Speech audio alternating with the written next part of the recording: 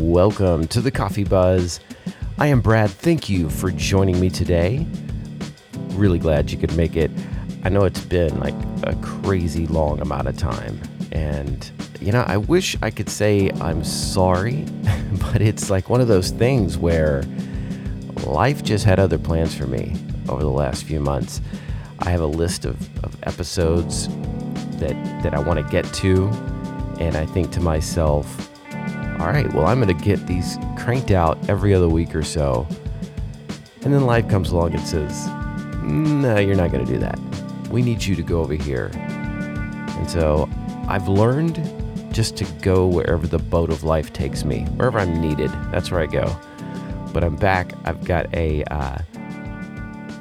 window of opportunity, and I wanted to get in front of this mic and talk to you today. The first thing we need to talk about is microwaved coffee. I don't know why.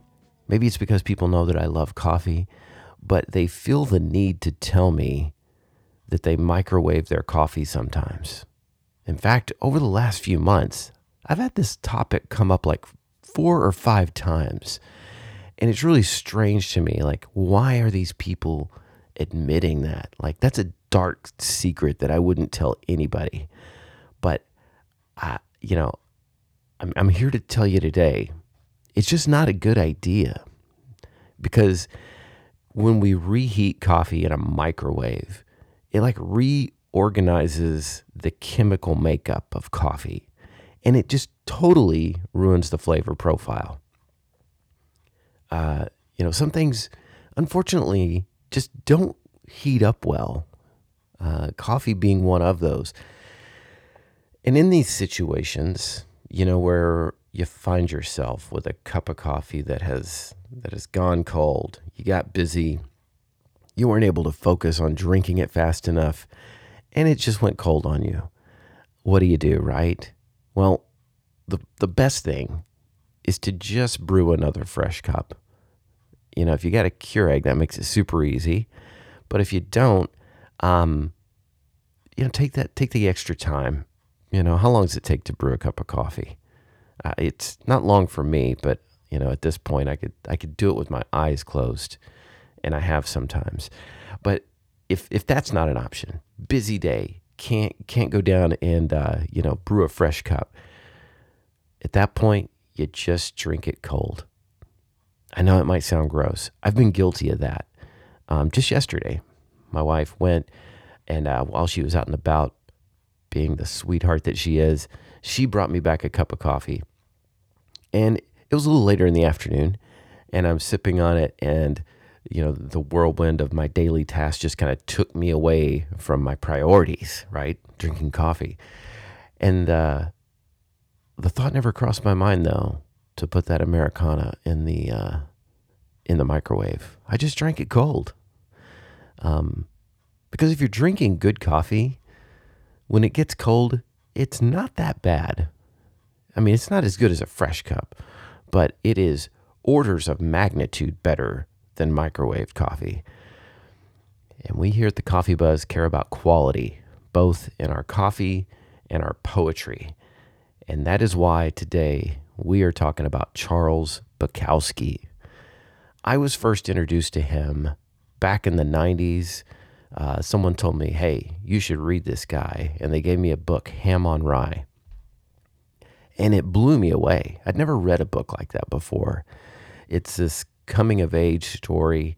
It's very raw. It's a dark tale. And just about, I think it was sort of fictional, autobiographical. But it just tells this grueling story of how he is, a kid, he's probably in his adolescent age and growing up with immigrant parents that are, very poor and very old school. And so it was just a great book. What took me into Charles Bukowski was his writing is just so blunt and to the point. And I was watching some interviews of him, kind of researching this episode, and he would criticize writers for being too boring. To him, like every sentence needs to be able to stand on its own. It kind of reminds me, when he said that, it reminds me of when I watched like a Stanley Kubrick movie. And every shot that he has in his movies, you could print that up, put it on the wall, and it would be a beautiful like photograph. And just, it could stand on its own like that. That's how Bukowski viewed his writing. Whenever he was writing sentences, he just wanted them to be these beautiful, literary pictures, if you will. And he had such an interesting life. I mean, he worked at a pickle factory, then at the post office. He spent time homeless, sleeping on benches. And it was around about this time that he started writing, and he had some poems that were published in like small underground magazines.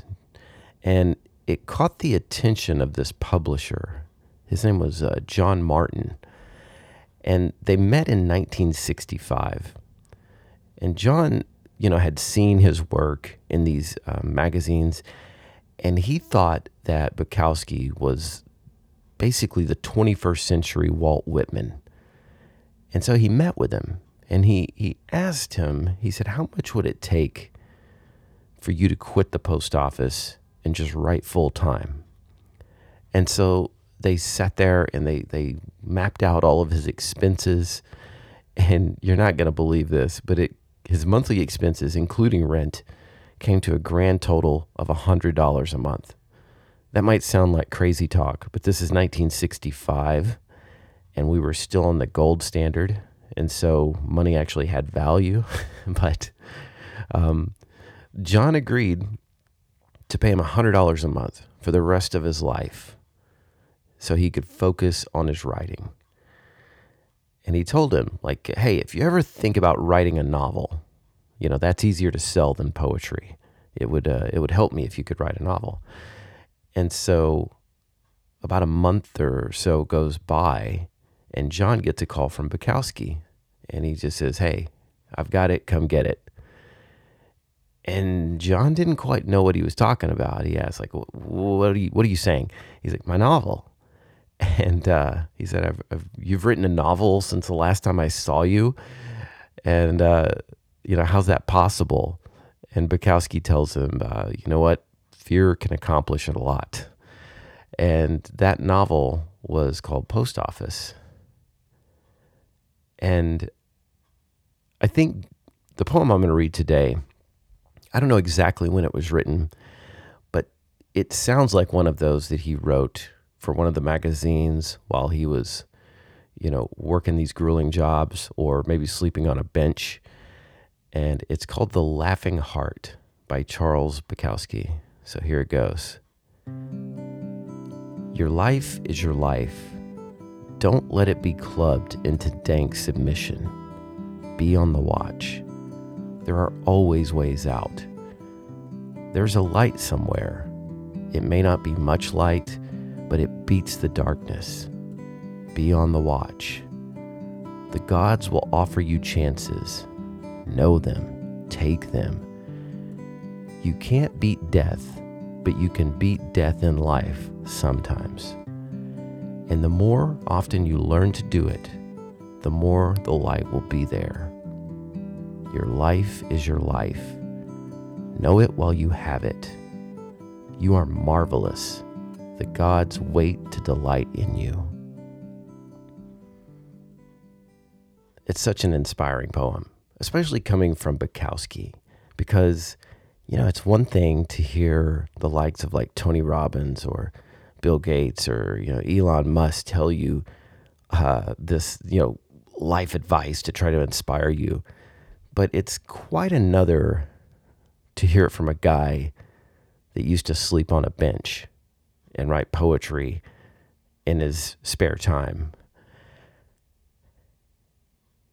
His publisher actually wound up paying him not $100 a month, but eventually it was more like $10,000 every other week. So I think he really lived these words that he wrote. He didn't just, they weren't hollow. There was no pretense about Bukowski. That's why he's one of my favorite writers and what I think to be one of the greatest American writers.